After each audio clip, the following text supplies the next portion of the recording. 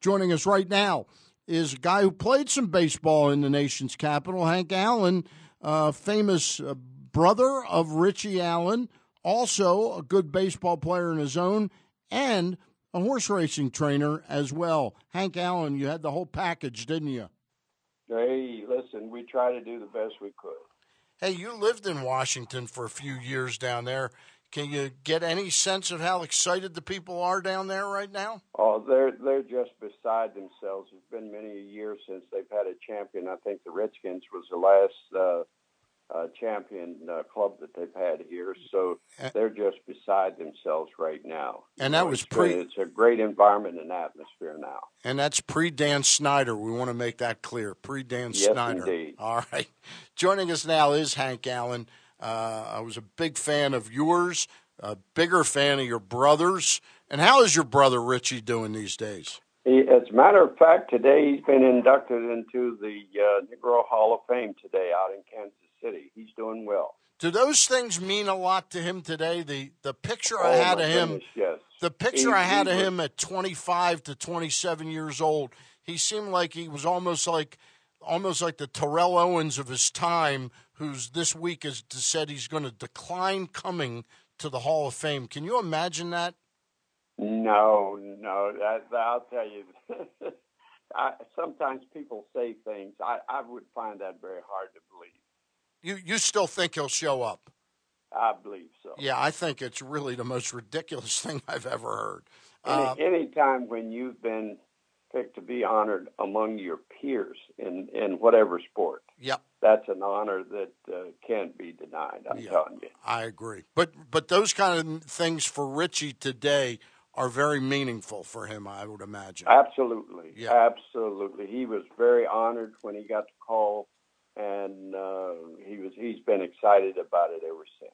All right. Well, I had you on today not to talk about the Houston Astros, although they're a fascinating team. I had you on to talk horse racing, but I do have to get one quick question in on a pitching prospect the Astros have named Whitley. Is his first name Forrest?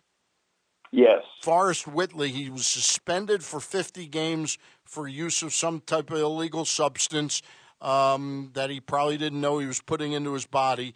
But can you tell me how good a prospect this guy is? Well, they thought that this kid was going to be among some of our better players that we have on the roster right now, you know. Wow. And it's just unfortunate when a young kid, sometimes, you know, when you're young and you take vitamins and sometimes you don't know what's in those vitamins that you're taking, that can cause those positives to come about.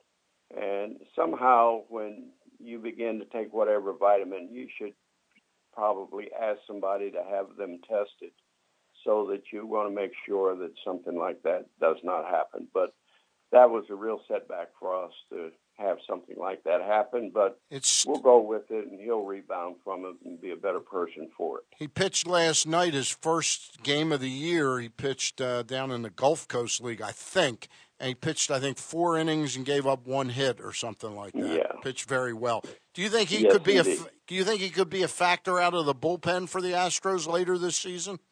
Possibly.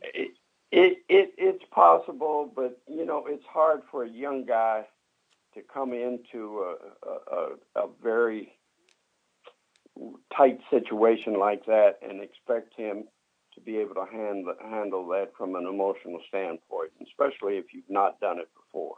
So pitching out of the bullpen is basically a mental thing. Mm-hmm. You have to become adjusted to that. Optimally, what would you think the Astros now would hope that he could get to Double-A and finish very strongly enough to really be ready to compete for a job next year, maybe?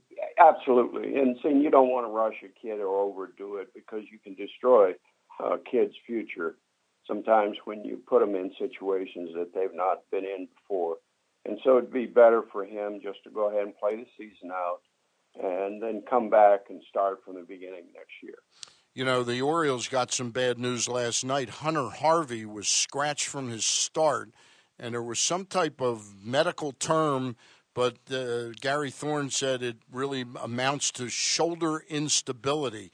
That can't be good news for the Baltimore Orioles. No, as a matter of fact, I saw him last week. I was down there at Bowie to see Britton pitch, and he started the game. Harvey started the game. Velocity and everything was there. He presented himself well, but just couldn't command his pitches. He had a very difficult time getting out of the first inning. Wow, interesting. All right, we're talking with Hank Allen. The reason we had him on wasn't to talk baseball. It's to talk about horse racing, and there can be no bigger day in the sport. It's kind of like Thursday night. It's you got a chance to win the Stanley Cup is pretty big, and now we're 2 days later, and you got a chance for a horse to win the Triple Crown. How exciting is this for you as a member of the racing industry, the racing fraternity? Oh, this is exciting because, very seldom do you see horses like this come along once in a lifetime, but to see a horse who's had such a short career so far, but he's shown great ability and good intelligence so far in his races. This is exciting time.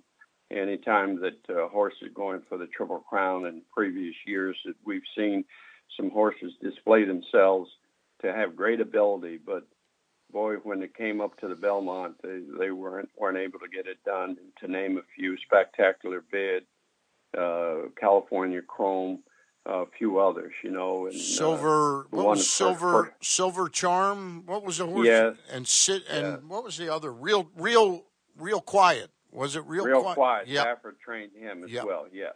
So how great? I mean, you know when you smell a baseball player, you know Manny Machado's great. You know your brother was a great player. You knew Frank Howard was great. You knew Frank Robinson was great. How easy is it to tell what a trainer is accomplishing, that whether it's partly due to his planning and his execution of things? Well, most of the time, as an elder trainer told me when I first started out, and he was an elderly man, he was 90-some years old at that time, that with a trainer, the horse makes the trainer. Mm-hmm. And good horses need good trainers, but bad trainers can make bad horses. And the same thing applies with baseball players. Good players need to have good coaches and managers, but bad coaches and managers can make bad players. I hear you. And so when you see an individual who has the talent, that's something that's God-given. The best thing that you can do is just put some polish on it. But his ability is innate. That's something that he's been born with. Interesting. We're talking with Hank Allen, longtime Major League Baseball player, longtime scout, also horse racing trainer. You told me about this horse every time I see you in March or early April, we start talking about the Triple Crown a little bit, and you were the first person to mention this horse to me this year. And you've been a believer in him since day one. What did you see about him that had you thinking he could pull this off? Well, early on, I've seen all of his races. I saw his very first race, and he just displays that thing called it. Mm-hmm. And he has it. It's something that sets apart an individual when you see them, the way that they carry themselves and can go about their business and what they do, the way he started out as a young horse, and he handled himself very well. He does everything with class. He moves gracefully, handles himself extremely well on the racetrack, waits until the rider asks him to go. He doesn't try to fight the rider. Mm-hmm. He has good intelligence along with that ability, and those are the things that sets a horse apart. You mentioned the rider and the horse not fighting the rider. Can a rider, and he's got one of the most veteran guys around in 52-year-old Mike Smith on top of him, can the rider help make the horse?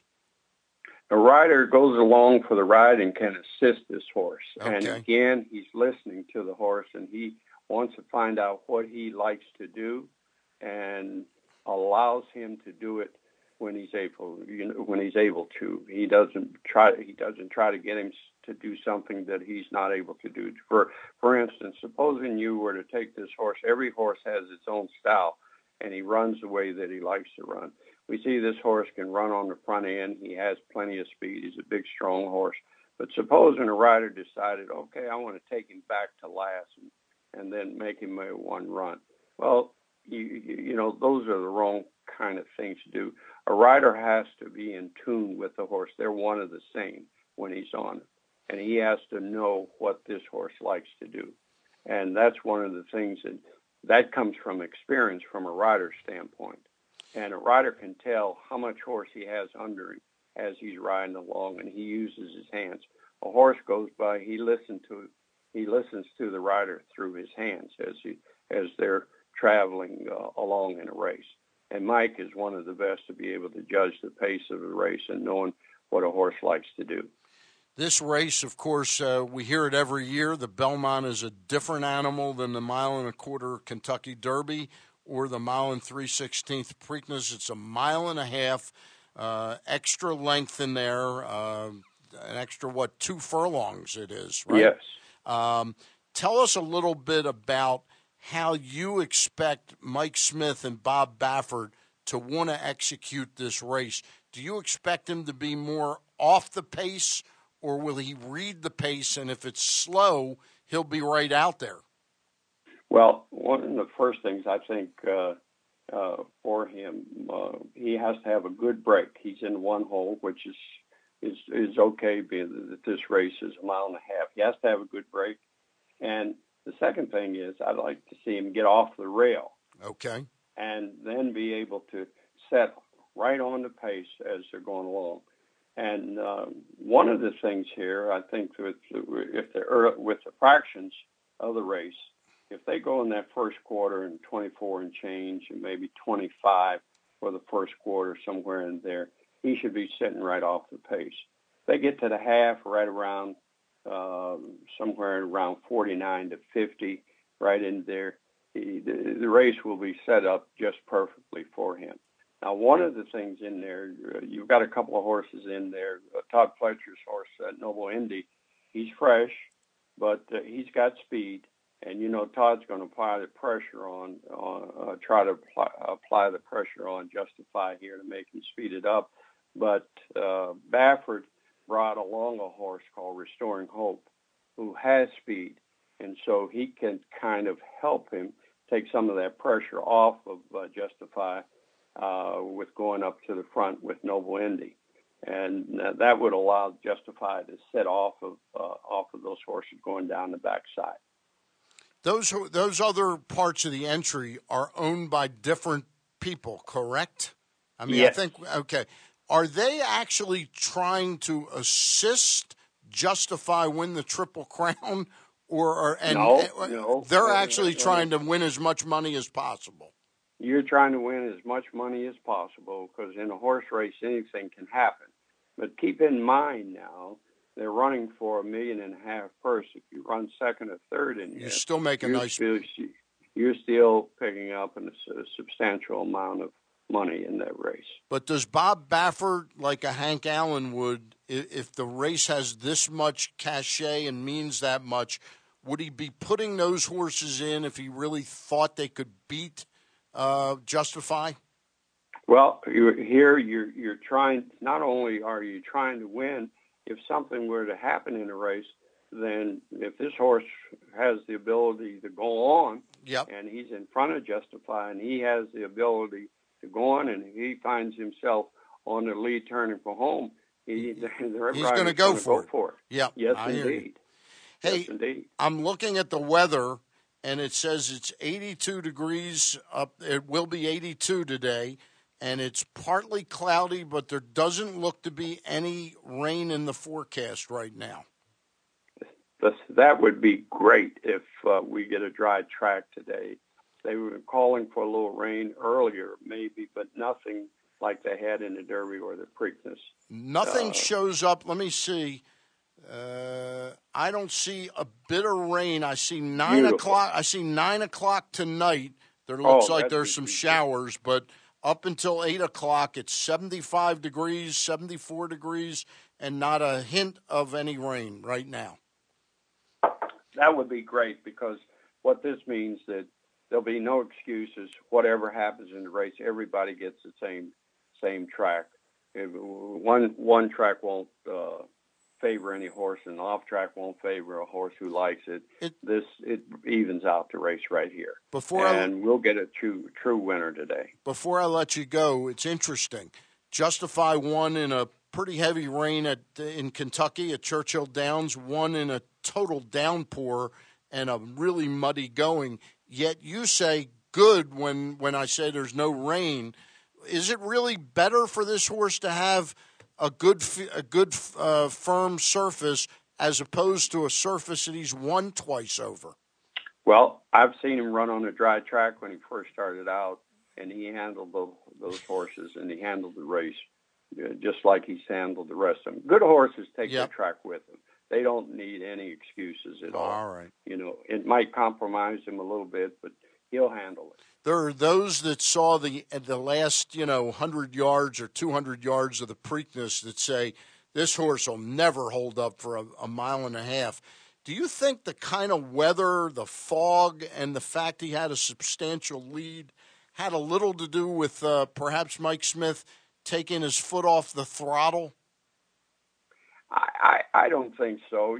Sometimes when you're coming into a situation like that, and where your horse is running on a different track, sometimes he may have thought he couldn't see the other horses, how close they were. Some horses will pull themselves up if there's no competition near them, and if they can't see them, when they do see them or hear them, they'll get back into it again. The big question here is, did the previous races, the Derby and the Preakness, did it improve his fitness, or did it exhaust him? But he appears to be in good shape right now. He's trained well coming up to this. He had 2 great works, and I saw him gallop the other day when he got to Belmont there in New York, and boy, he looks fit as a fiddle. Hey, last question. I lied to you. I said that was the last question. Does the extra week factor in here, and might it give him enough extra juice to win this? Yes. Okay. Yes, it is. And the reason that I say that, after he won the Derby, he didn't do much training at all coming up to the Preakness, and that may have factored into the reason that the other horses were coming to him at the end, because he walked for 4 days after that, and then he jogged for a day or two, and then he went back and he just galloped up to the race and coming to the Preakness. And then he had to fly up here, and so he didn't train. This time he had the opportunity to train. He worked twice in between. All of the things point to this horse being in the best of shape coming into this race. All right, Hank, I'll talk to you next April, right? Buddy. That's when we'll talk again. Okay. I'm kidding. Thanks very much for coming on. All right. Always appreciate your insights. All right, the great Hank Allen, not only a baseball player of some renown, not only a scout of some renown, but a horse racing trainer as well.